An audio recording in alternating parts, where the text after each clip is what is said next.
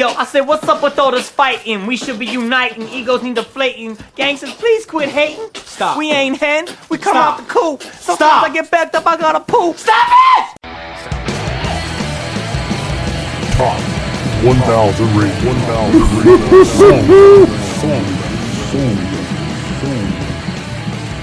Good evening, ladies and gentlemen. Welcome to Top 1000 Radio. I am your host, Chris Nairn, and you all walked in on us, Randy and I. Randy was trying to convince me that we should change formats, okay? And I don't think that's going to work for this show. But, anyway, sorry, that won't happen again. All right. Thanks for listening, watching? I'm not on YouTube. Rating the show 5 stars, following, okay?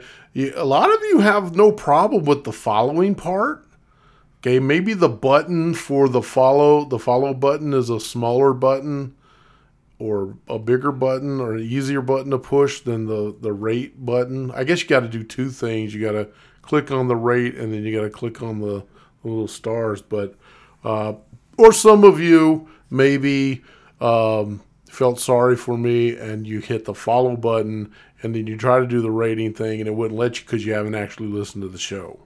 That might be a problem. Listen to the show. It ain't gonna hurt you none. I mean, if you find yourself in agony listening to the show, I suppose you could turn the volume down long enough for it to let you rate the show, I guess. I don't know.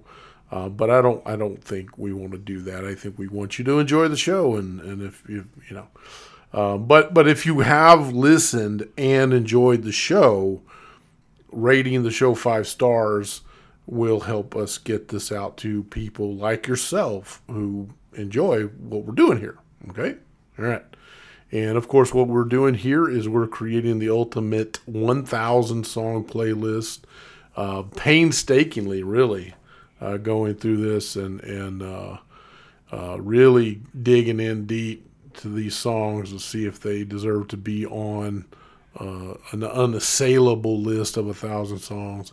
I've kind of got my first, I've got 15 plus hours on the list so far of songs we've already ranked, and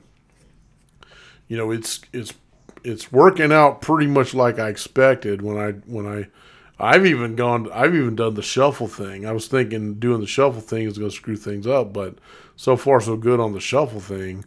If you know what I'm talking about, like if you're using Spotify playlists and you put it on shuffle, it's gonna like kind of at first just kind of randomly pick a queue of songs for you to listen to, and every time you quit the app and come back on, it's gonna be a different queue, but it will have saved your listening habits from the last time to see if you skipped a song, let it play all the way through, all that kind of thing.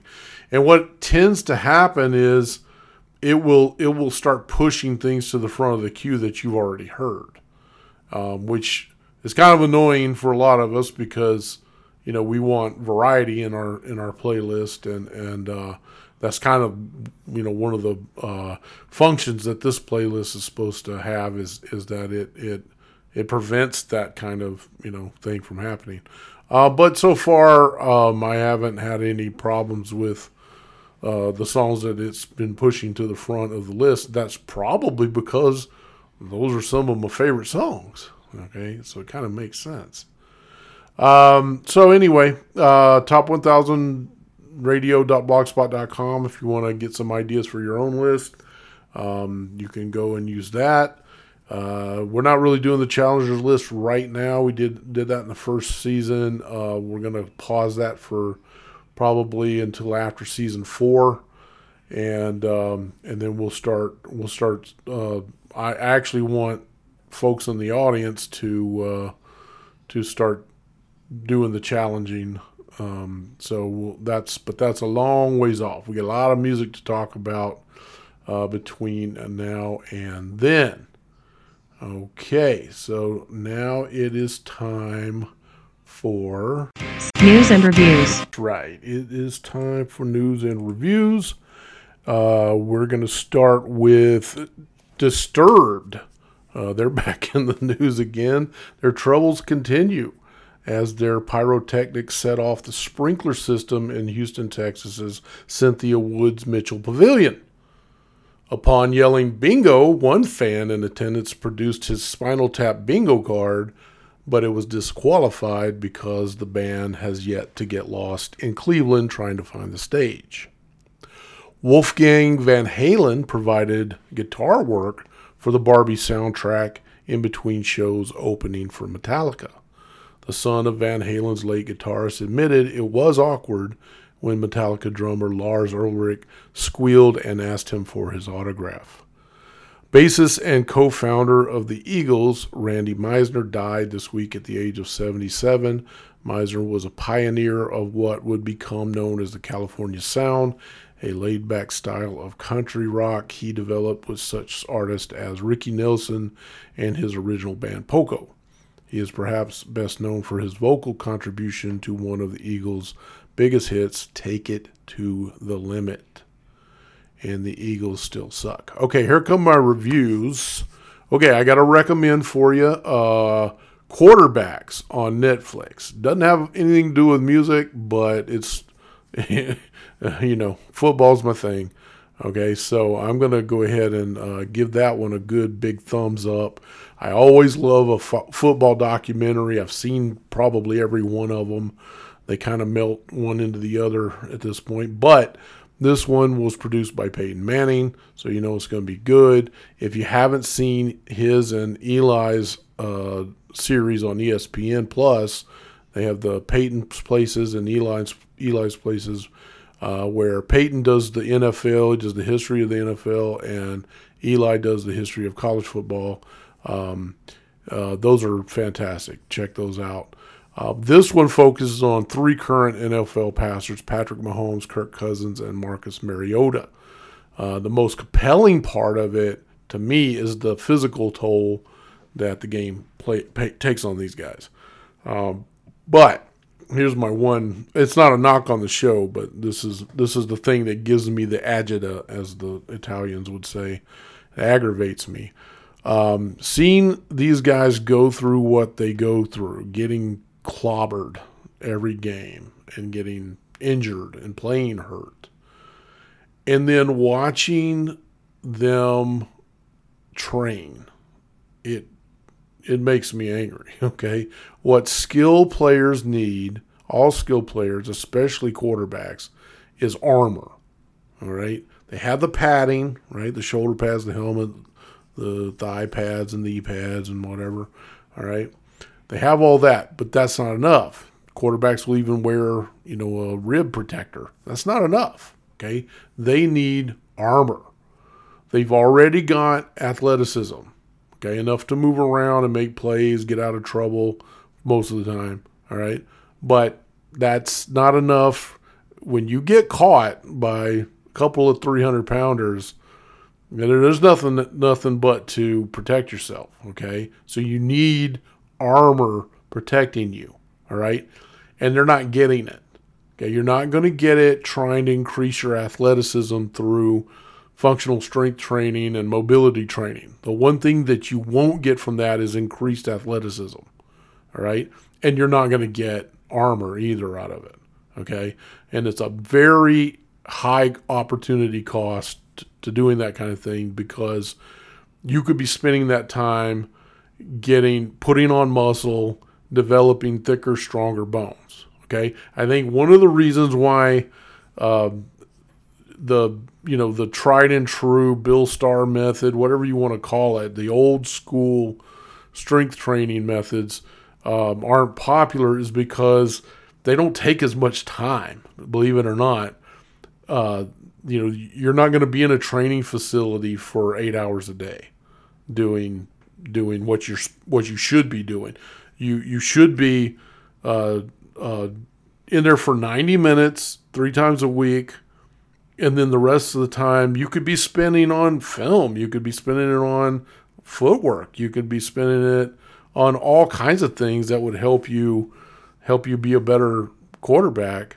Okay, but instead they fill up their days with all these ridiculous things that they do that don't give you the armor. You look at these quarterbacks and they're skinny. Some of them are like skinny and they don't have any muscle development around their knees, and their calves are small. I just saw Joe Burrow go down with a calf injury the other day. He's got tiny little calves. Okay, and it just really makes me angry that some of these guys have to play with that kind of pain when they, back in the old days in the 70s, the guys weren't quarterbacks. They weren't going to be training. They would run. That was pretty much, might do some calisthenics or whatever. I don't know. Maybe a few went into the weight room, but most of them were getting by on their natural athletic ability. And those guys got hurt beyond anything guys go through today, but their careers were very short compared to quarterbacks today. So anyway, that's my soapbox. But I do recommend that series on Netflix. A movie we just watched called Nefarious. Big thumbs up on that one. If you've read and liked C.S. Lewis's Screwtape Letters, if you haven't read that yet, you need to go do that. That's by far C.S. Lewis's most accessible work, maybe outside of the Chronicles of Narnia. Very different from the Chronicles of Narnia.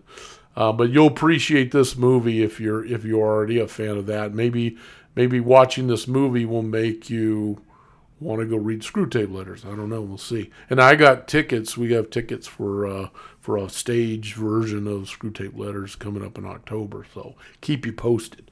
Anyway, this is a supernatural psychological thriller about a state-appointed psychiatrist tasked with determining the psychological fitness of a death row inmate. The inmate claims to be a demonic spirit possessing the serial killer. There's mild violence, some talk of very sensitive issues. It's not for kids, not for anyone who might be set off by dark thoughts. But there isn't any profanity in it. If there is, it's very little. No sexual visual stuff, but they talk about some sensitive things. It'll probably seem unrealistic to most contemporary viewers because there's no profanity, but if you just if you just let yourself listen to what they're saying, it might not take you out of it. It was written and produced by the same people that made the widely derided God's Not Dead movies, so that's probably why some people will choose not to see it. But it's a completely different movie from those in terms of tone and acting. The acting is actually believable. All right, there's no exhalations from pursed lips. Okay, I've watched enough Christian movies in my day. It's kind of like a hobby of mine because sometimes they're so bad that it's fun to watch just because how bad they are. And I'm not putting them down, because of their content. I totally,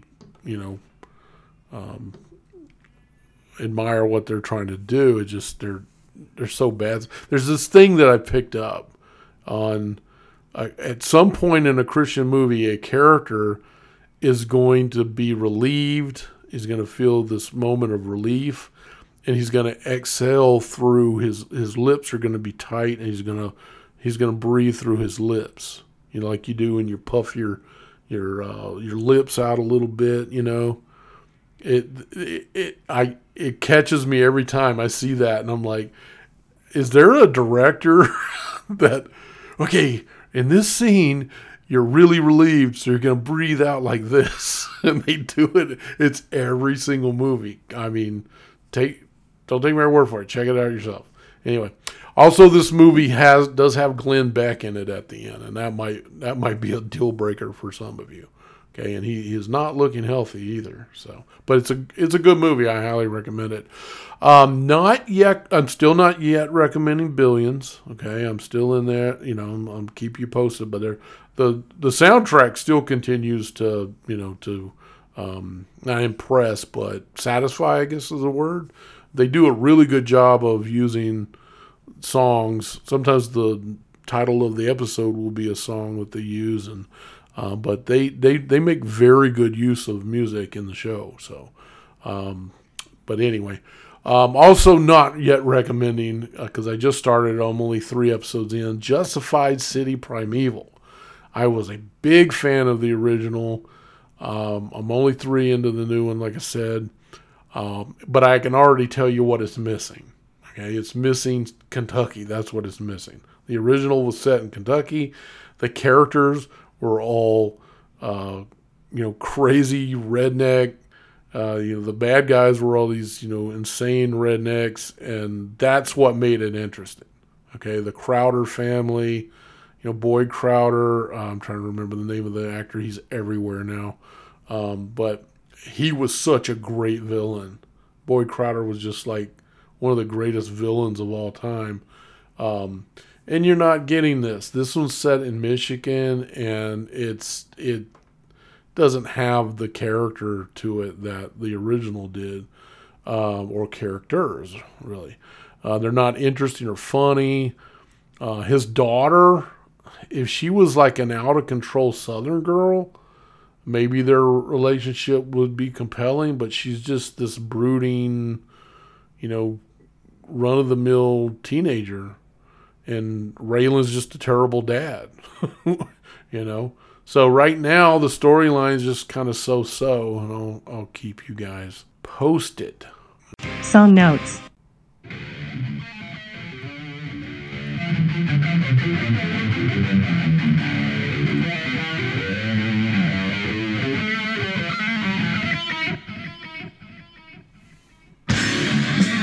Spineless by Tourniquet from the 5th track from their second studio album, Psychosurgery, 1991. Taking advantage of rap metal's new popularity, Spineless features the vocal sampling contribution of Christian hip-hop group Preachers in Disguise. Although drummer Ted Kirkpatrick wrote most of the song lyrics prior to entering the studio, PID's Fred Doug Trey Lynch and Barry G. Hogan crafted their own lyrical contributions on the spot.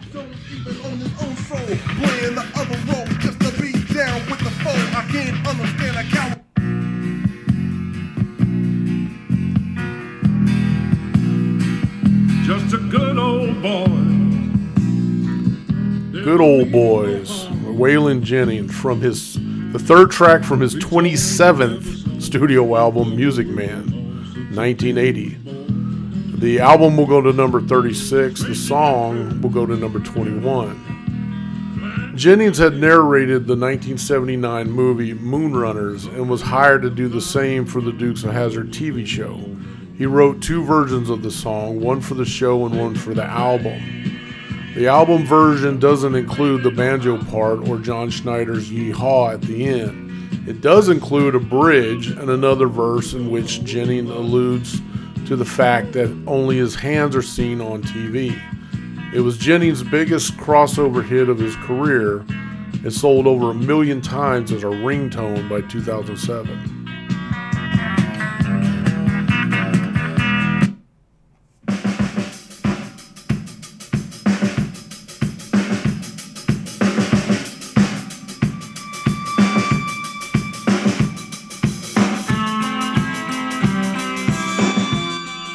Sunday Bloody Sunday, the opening track on U2's 3rd studio album, War, 1983.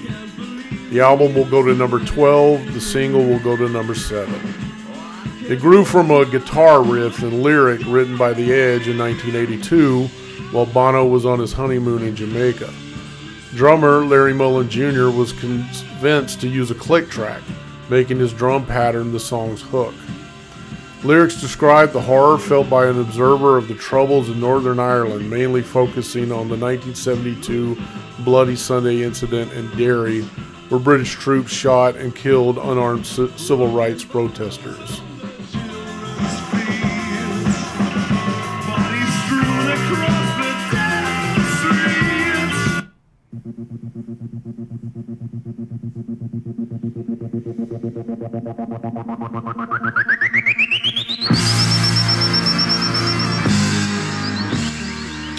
Fox on the Run, the 7th track on Sweet's 3rd studio album, Desolation Boulevard, 1974.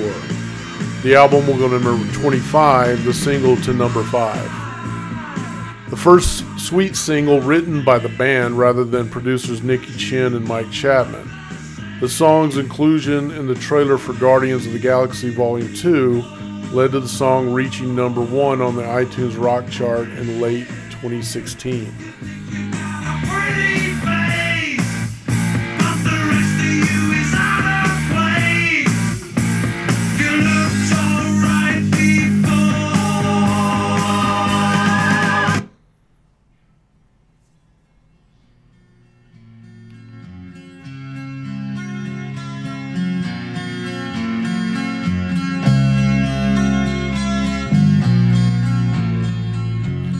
More Than a Feeling, the opening track on Boston's debut album, Boston, 1976. The album will go to number 3, the single to number 5. Written by Tom Scholz over the course of 5 years, influences on the song include the Kingsmen's Louie Louie, James Gang's Tend My Garden, and Walk Away, Renee by the Left Bank. The drum parts were originally developed by Jim Maceda, but Sib Hashian played the drums on the official release. Schultz's guitar solo was influenced by Baroque music in that it uses mordents and inverted mordents, alternating the note above and below a particular note. No covers for old songs. Yes, no covers for old songs. And we got quite a few this time, actually.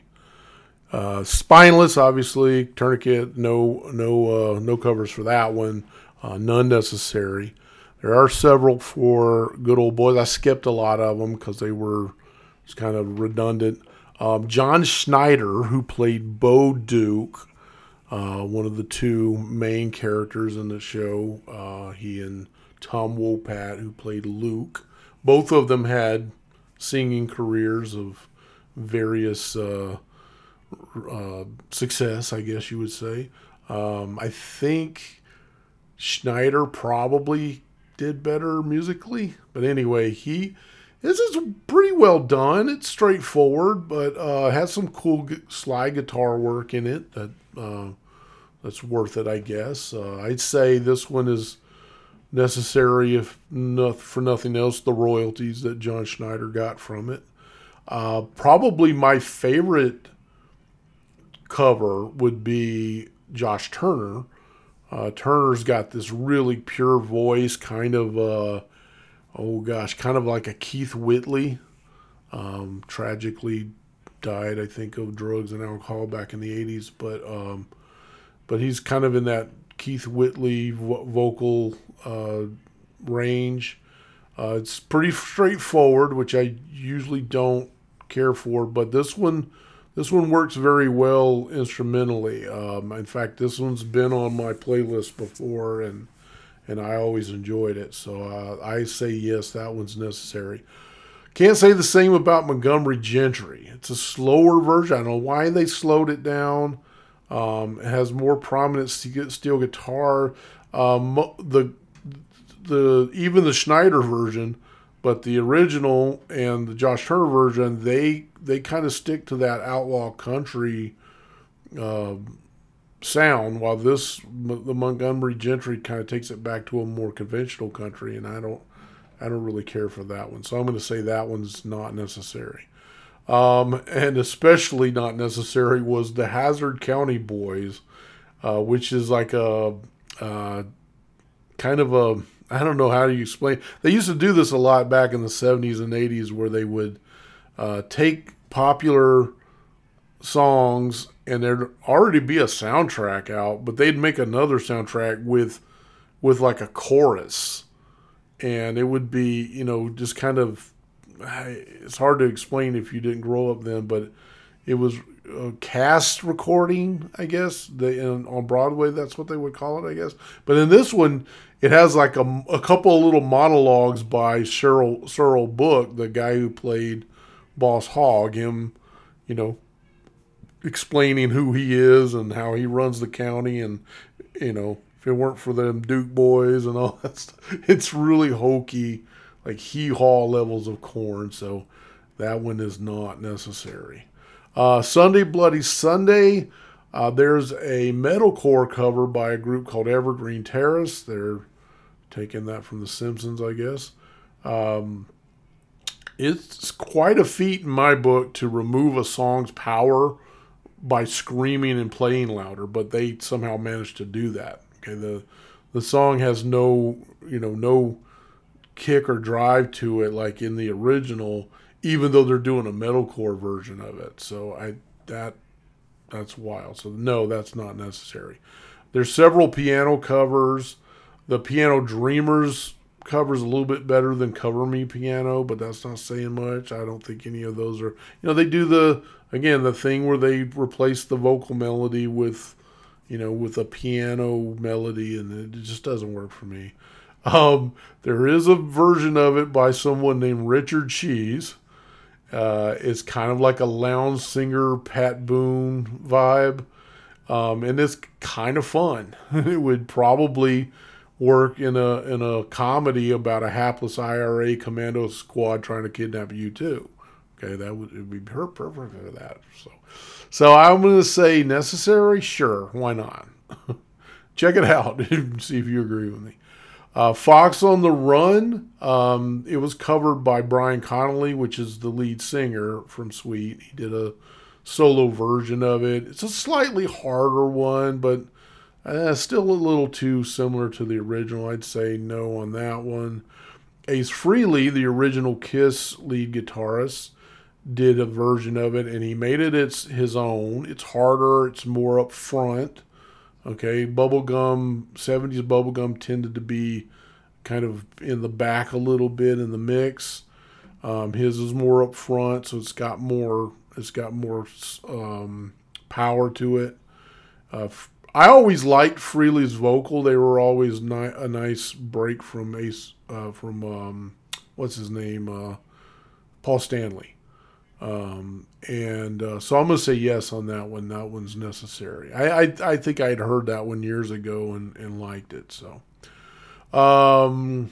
More Than a Feeling, Boston's, lots of those, a lot of acoustic covers and, orchestral covers, and I didn't really care too much for them. Someone named Mike Massey featuring Jenny Oakes. I am assuming Jenny Oakes is playing the cello. And that's pretty much all that's different here. Is it's pretty close to the original, but there's some cello in it. It's just okay. I'm going to say no, not necessary. Ninja Sex Party, or NSP as we call them in my house, is I don't know if you're not familiar with them. They have their own music, but they do a lot of covers, and they're usually pretty good ones, and they make them their own. This one's like a 80s synth rock cover. It's it's fun. It's almost like Tom Schultz wrote the song in a skating rink in 1983 instead of his basement in 1969. So at least they make it kind of fun.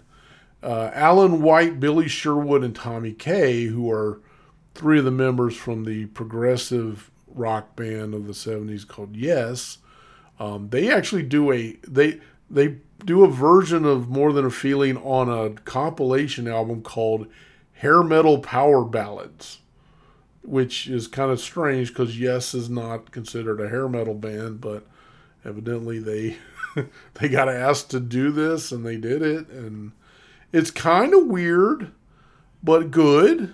So I'm just going to barely say yes, necessary. Check it out yourself. Alan White, Billy Sherwood, Tony Kaye, doing their version of More Than a Feeling. And then there's a punk band called Hit the Lights. There's this Punk Goes series. In this case, it's Punk Goes Classic Rock. And Hit the Lights is this fairly obscure Ohio punk band. They peaked somewhere around 2007. It's okay. I generally like this kind of thing, but I totally understand when people don't. Okay, so to my shame, I'm going to say yes on this one. because I know there's some people out there that like despise, for instance, Alien Ant Farm's cover of Smooth Criminal, just as an example. Personally, I liked it. I liked it a lot. The video was great back in the day, and I don't know. I always liked that. I love the original. I like the cover too. So I don't know. Your mileage may vary. Council of Learned Elders reviews. This is Artillo here. Greetings from allergy season and other seasons. So, for this battle, Tourniquet, Spineless. I'm kind of feeling this right now, but once again, Tourniquet's mixture of styles is killer quirky. It reminds me of some days. Oddly, I'm going to give it a tie with Sunday Bloody Sunday, which is by far a better liked song for me. I mean, I've never heard Spineless before, which is not a surprise, given that I have never listened to Tourniquet. But, and yeah, this may be odd, U2's reception within my own brain has been lackluster as of late. They have been one of my favorite bands for many years, and I'm not sure if this is just an instance of something being played out for me, because it is extending across all of their music for me. But we will see how that plays out eventually, I guess. I am going to give Tourniquet and U2 a top spot tie here. Again, Sunday Bloody Sunday, it's one of the top U2 songs for me, but I don't know. Weird season. And speaking of that, I will put the Dukes of Hazzard theme song at 3. I guess, under the tie. This intro was one of my favorite television programs.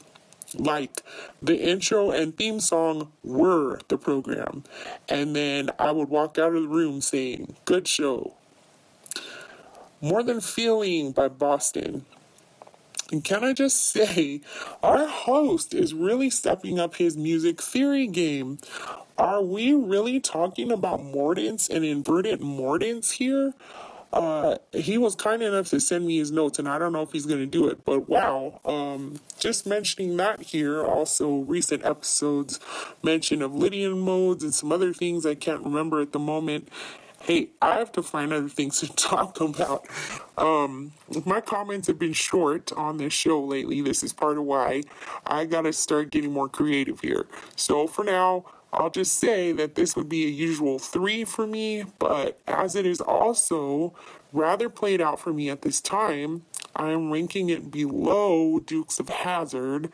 I know that's not a very defensible choice, but them's the breaks.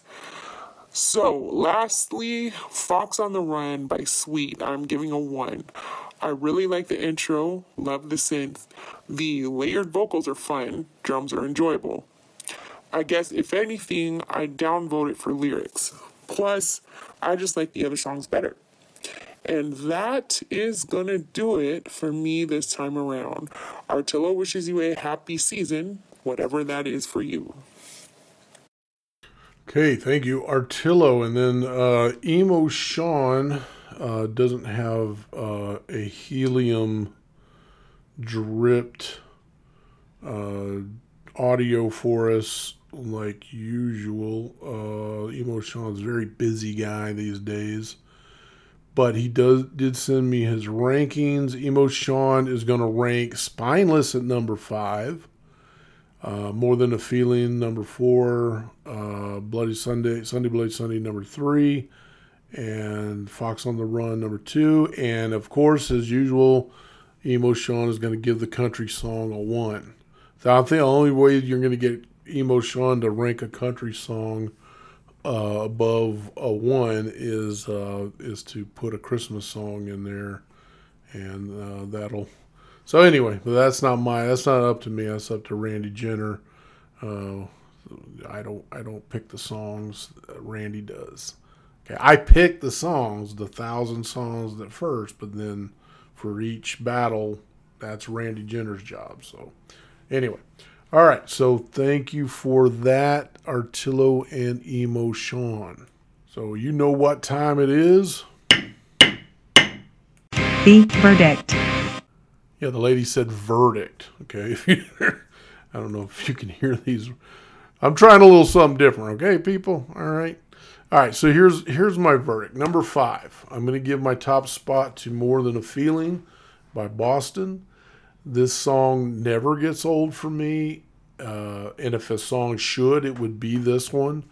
I've been hearing it fairly regularly since I was 6 years old. 47 years.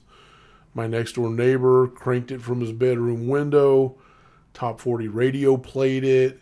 It was a skating rink and video arcade staple. A cassette tape, then a CD worn out in high school, and then a streaming playlist constant. Summers at the levee, summers at the beach, driving down to the lake. I don't think it'll ever be overplayed for me. And I think about how Tom Schultz spent years perfecting it. This wasn't Dancing in the Dark or Cherry Pie, one of those legendary, the record company needs a hit kind of stories. This was a painstakingly crafted song that I think deserves to be heard over and over again. Probably the rest of my life. Number 4. Sunday Bloody Sunday by U2. I can't remember when I first heard the song like I can remember New Year's Day. I heard that one at a high school basketball game, and it kind of blew me away. I might have heard Sunday Bloody Sunday, a cover version of it at a live concert with a band doing covers, and I pretty sure I heard it there, and this was before we moved to California, and I'm pretty sure I was impressed. But anyway, I get to California, and pretty much all of my new friends in SoCal were big U2 fans. Okay, they had already had their heavy metal phase in junior high. That was the thing. If you were a boy, you were supposed to have gone through your heavy metal phase in junior high, and then you get into the more modern rock stuff like U2 and the Police and the Clash and I don't know, whatever. Oingo Boingo was one of the I don't know. I'm trying to think of the bands that they were kind of obsessed with, but in Southern California, we called them we referred to them as K-Rock bands because there was a station here called K-Rock,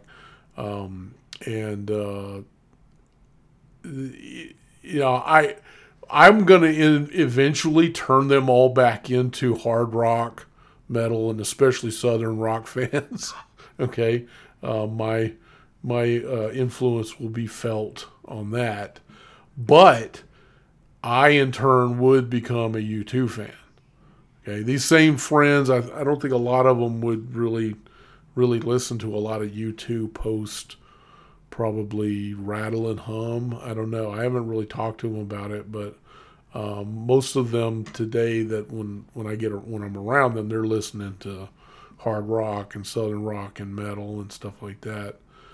But for me, this song kind of takes me back to driving around in the cold rain, watching the steam rise from the streets. Kind of like you saw in the Live at Red Rocks concert film. I just remember one day. Riding, we're just out, just back. That's what we did back then. We just ride around because there's nothing better to do. But I remember it being really cold, for Southern California, and raining, and the steam was coming off, and we were blaring, the War album, and Sunday Bloody Sunday was, So I don't know. Just if it's such a mundane thing, something that nothing exciting happened, but I vividly remember that little cruising trip we took listening to that. And I think that's when I, kind of become a U2 fan right there. The beat, it's instant identification. There was really nothing else like it musically at the time. You could compare them to the Police, but the Police were so good musically. They were such good musicians that you can't really compare them to each other because, U2 weren't classically trained musicians, and they came out of punk rock. They didn't really know how to play. They just knew how to play U2 songs. Okay, they'll do a lot of covers, but you can't really compare them to the Police, is what I'm saying. Larry Mullen Jr. is not Stuart Copeland, and it's not, the Edge is not Andy Summers. They don't have the same skill level. The Police is on a much higher skill level than they are, but that's okay, because there was, like I said, there's nothing like what U2 was doing. They go on to make more great music. That's really up there for me, in my estimation. But I think they probably peaked with this song. Okay, and that's not saying stuff that came after it was bad. It's just, this is that good. Okay. I give my number 3 to Good Old Boys, Waylon Jennings. By far the greatest TV show theme. So let's get that out of the way first. But it's more than that. I agree with Artillo, the song is better than the show, and I love the show. I watched the show. Even during my long falling out with country music, this song still spoke to me. Musically, it's the platonic form of outlaw country. Okay, it's one distorted guitar away from being a southern rock song. Lyrically, it pretty much sums up the real American dream, which is living a life of consistency in the face of ever-changing law. There's this notion that the rule of law is supreme in Western civilization, but that's only been true since the Enlightenment. What the Dukes of Hazzard show and this Waylon Jennings songs reflect is something older. The notion that, yes, we live according to laws, but not just laws of petty tyrants. There are higher laws. Number 2, Fox on the Run by Sweet. I have a soft spot for the band Sweet. They were probably my first musical obsession as like a toddler, like a 2-year-old. Like I was obsessed with Sweet as a 2-year-old. I couldn't have been older than that when my parents bought the single Little Willie, which I played constantly, which will be a 5 on this list at some point. Fox on the Run is a distant second, but still a huge nostalgia giant for me, and it still holds up. I can take or leave Ballroom Blitz, but Fox on the Run, Little Willie, they'll always make my list. Pure pop rock fun. And Spineless by Tourniquet. It's an absolute travesty. This one gets a 1. I mentioned it last season when I ranked the track that follows it, Dysfunctional Domicile, also as a 1. And I think I said, Spineless is definitely going to rank higher than that. But here we go. As much as I love it, the other songs are just stronger. It won't get kicked off, though. That much I can guarantee.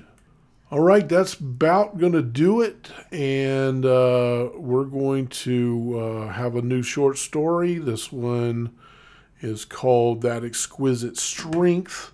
And I had written this before I went to see the C.S. Lewis thing, Further Up and Further In, and where he talked about Lewis's novel, That Hideous Strength, which is a great novel. If you haven't read that, if you haven't read the Space Trilogy, you need to do yourself a favor and do that. But I obviously the title is a play on that. But this is a story that I wrote. I can't remember the short story. There's a short story that I kind of borrowed from one of the plot points, and I can't remember the name of it. I wish I could. I'd like to give, but I was directed toward that by Daryl Cooper in the Martyrs Made podcast. So I want to at least give him credit for that. All right, let's get to that. My mind is clean, and we got another playout song from Brian Duncan, which this one's another amazing, kind of reminds me of a Tears for Fears kind of thing. So fantastic. All right, you guys have a good one. My mind is clean. Story time with Jeff Musgrave. That Exquisite Strength by Chris Nairn. Barry Killabee Coram rage quit in a torrent of expletives beyond the pale even for his public school basketball coaches in East St. Louis. With just 3 weeks to go before his senior year, Barry was one of the top-rated high school point guards in the city, but the off-season program had soured him on the sport. Football coaches had been brought in to get the basketball team stronger and faster after another early exit from the state tournament. While Barry and his team dominated their league, they couldn't overcome the physical play at the state level, and Barry hated every minute of it. All the fun and variety of training that he had enjoyed since he was 5 years old was replaced by a repetitive grind where he often failed and looked awkward. "What are you going to do if you're not going to play?" his father, Barry Sr., asked in shock. "I'm going to start my hip-hop career," Killa B answered confidently. "Hip-hop? No, you won't be doing that," Barry Sr. said, his voice functioning as a countdown to an explosion that would go off as soon as Killa B uttered one defiant word. After an 8-hour bus trip, Killa B found himself in a rural southern Arkansas town on the Washita River. He was to spend his senior year with his cousins, Dale and Daryl, at tiny K-12 school, far away from warehouse parties, DJs, and record producers who were little more than con artists. No basketball, just school, riding around the countryside in his cousin's '69 Dodge Charger. One hot, humid Friday night after a football game, Killa B and his cousins were driving out to the Tree to hang out with some more rednecks he was sure to hate. These people were blissfully ignorant of how lame they were. At the game, Dale had asked an especially attractive cheerleader if he could buy her lunch at the car wash Saturday. Killa B thought she was going to laugh and turn him down, but she squealed, "Oh, I love Tri-City. What time?" It was dark out in the country. The tree they were looking for was a few miles in the distance when Killa B noticed lights in the far distance. It had to be another city, bigger than Crossit, where he was going to school. "What are them lights? It looks like a city. Why don't we go there?" Killa B felt excited for the first time since his arrival. Dale glanced back from the front passenger seat and said, "Nah, that's Levee. That town is off limits. Don't nobody go there." Daryl nodded in agreement as he turned onto a dirt road toward the Tree. The next Monday night, Killa B waited until everyone was asleep, borrowed the keys to the Charger, and headed down the highway toward Levee. Levee was different, that was for sure. It was after 10 o'clock and people were still out and about. Everywhere he looked, there were coffee shops, restaurants, bars, and stores where you could buy the latest fashions. There was a movie theater and a hotel that looked like one of those resorts where famous people like to party. Killa B could get used to this. The people of Levee were kind of lame. None of them were dripped like him. There didn't seem to be much of a street culture like Killa B thought he was part of, but they were nice and welcoming. They took an interest in him immediately and seemed genuinely impressed when he told them his plans to become a hip-hop artist. They even took him to an open mic event at one of the town's many bars, where he stole the show. Killa B had never felt so comfortable. He decided if Daryl and Dale wanted their car back, they could come to Levee and get it themselves. He was staying. His cousins never came to town, and the days turned into weeks. Killa B was allowed to stay at the hotel in exchange for performing at the poolside lounge 5 nights a week. He couldn't believe how different this place was. They seemed to have everything anyone could ever want. Nobody was poor. People worked, but none of them seemed to be struggling. The only thing he could figure out that could account for the town's prosperity and openness was he hadn't seen a single church the whole time he'd been there. One evening, after a well-received poolside performance, Killa B was asked to join the mayor of Levee at his table. Over the next several hours, the mayor schooled Killa B on what made Levee, its actual pronunciation, special. It was true. There were no churches in the town, but that didn't mean the people weren't spiritual. On the contrary, the town was inhabited by a powerful spirit that had once ruled a great civilization in the area. Its power had been broken when its people were driven off their lands and were no longer able to provide him the sacrifices he demanded. The good news is he's back. The mayor smiled and clapped Killa on his shoulder. "And he's offering you everything you ever wanted. A contract with LeVay Records, a tour, money, everything." "The LeVay Records? I thought that was a coincidence, know what I'm saying?"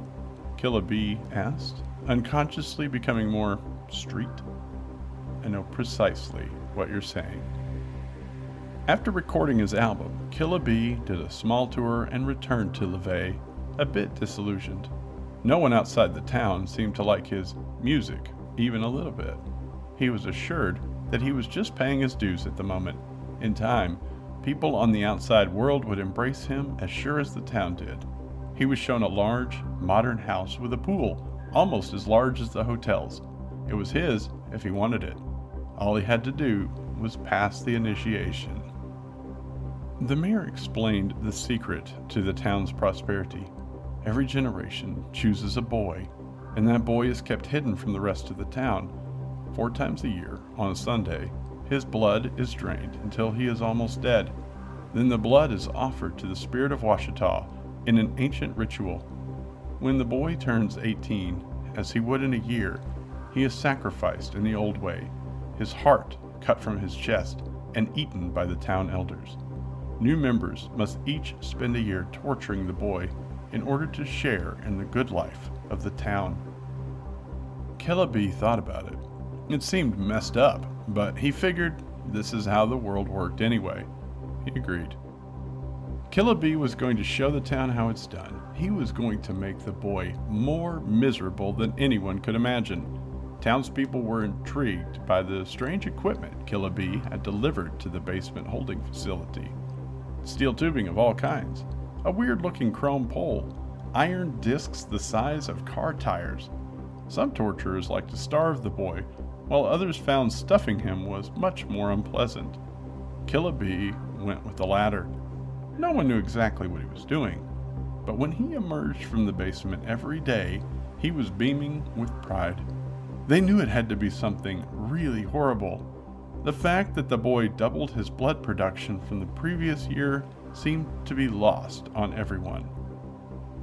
On the day of sacrifice, Killa led the boy up the stairs and into the sunlight. It was the first time he had seen the sun his entire life, so he was quite disoriented. But that was nothing compared to the town's cognitive dissonance. The boy was a man, a very large man with bulging muscles. None of his previous torturers could recognize him. "What have you done?" screamed the mayor. "I tortured him like those fools tortured me," Killa replied defensively. "I made him do that nonsense where he had to do the same lifts over and over again, 3 days a week, adding weight each time so it was always as hard as it could be. And I made him eat until he almost got sick. I didn't want him to have the relief of throwing up."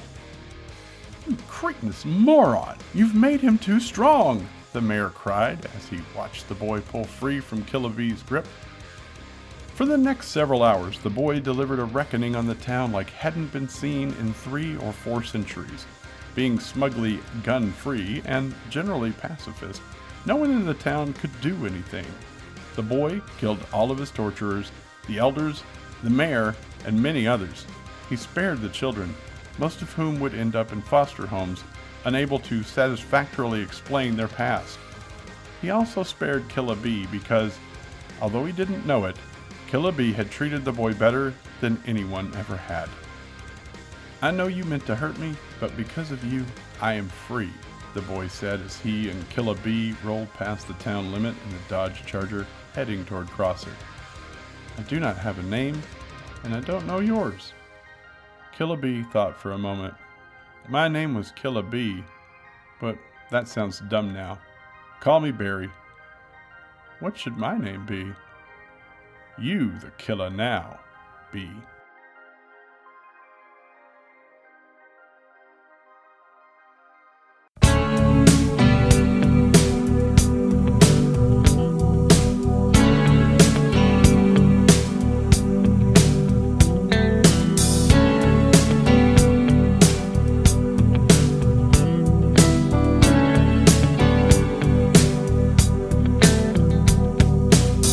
Can't tell the future learned to trust you. It's enough that you're there. Enough that you're there. You've given me the faith to live through today. So you can have tomorrow, you can have the next day, you can have the day after the day after that. Jesus, I believe after this day is gone, long after all the damage is done, there's still a place in your heart for me. There's still a plan I can't see after this day is gone.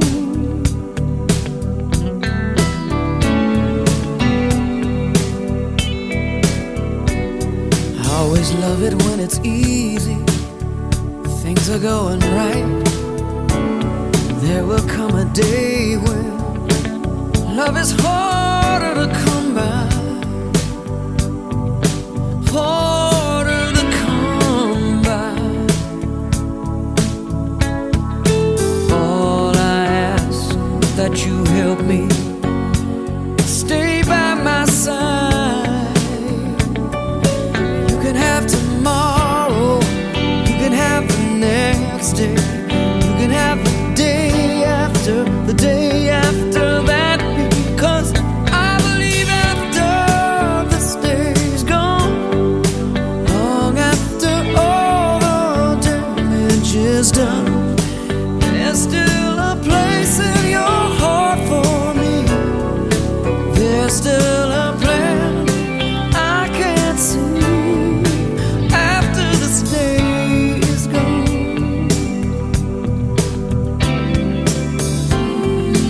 Nothing in a day that time won't heal. Eventually, as long as your love lasts forever, believe it, I believe it will get better. The reason why I'm here, that's what I say.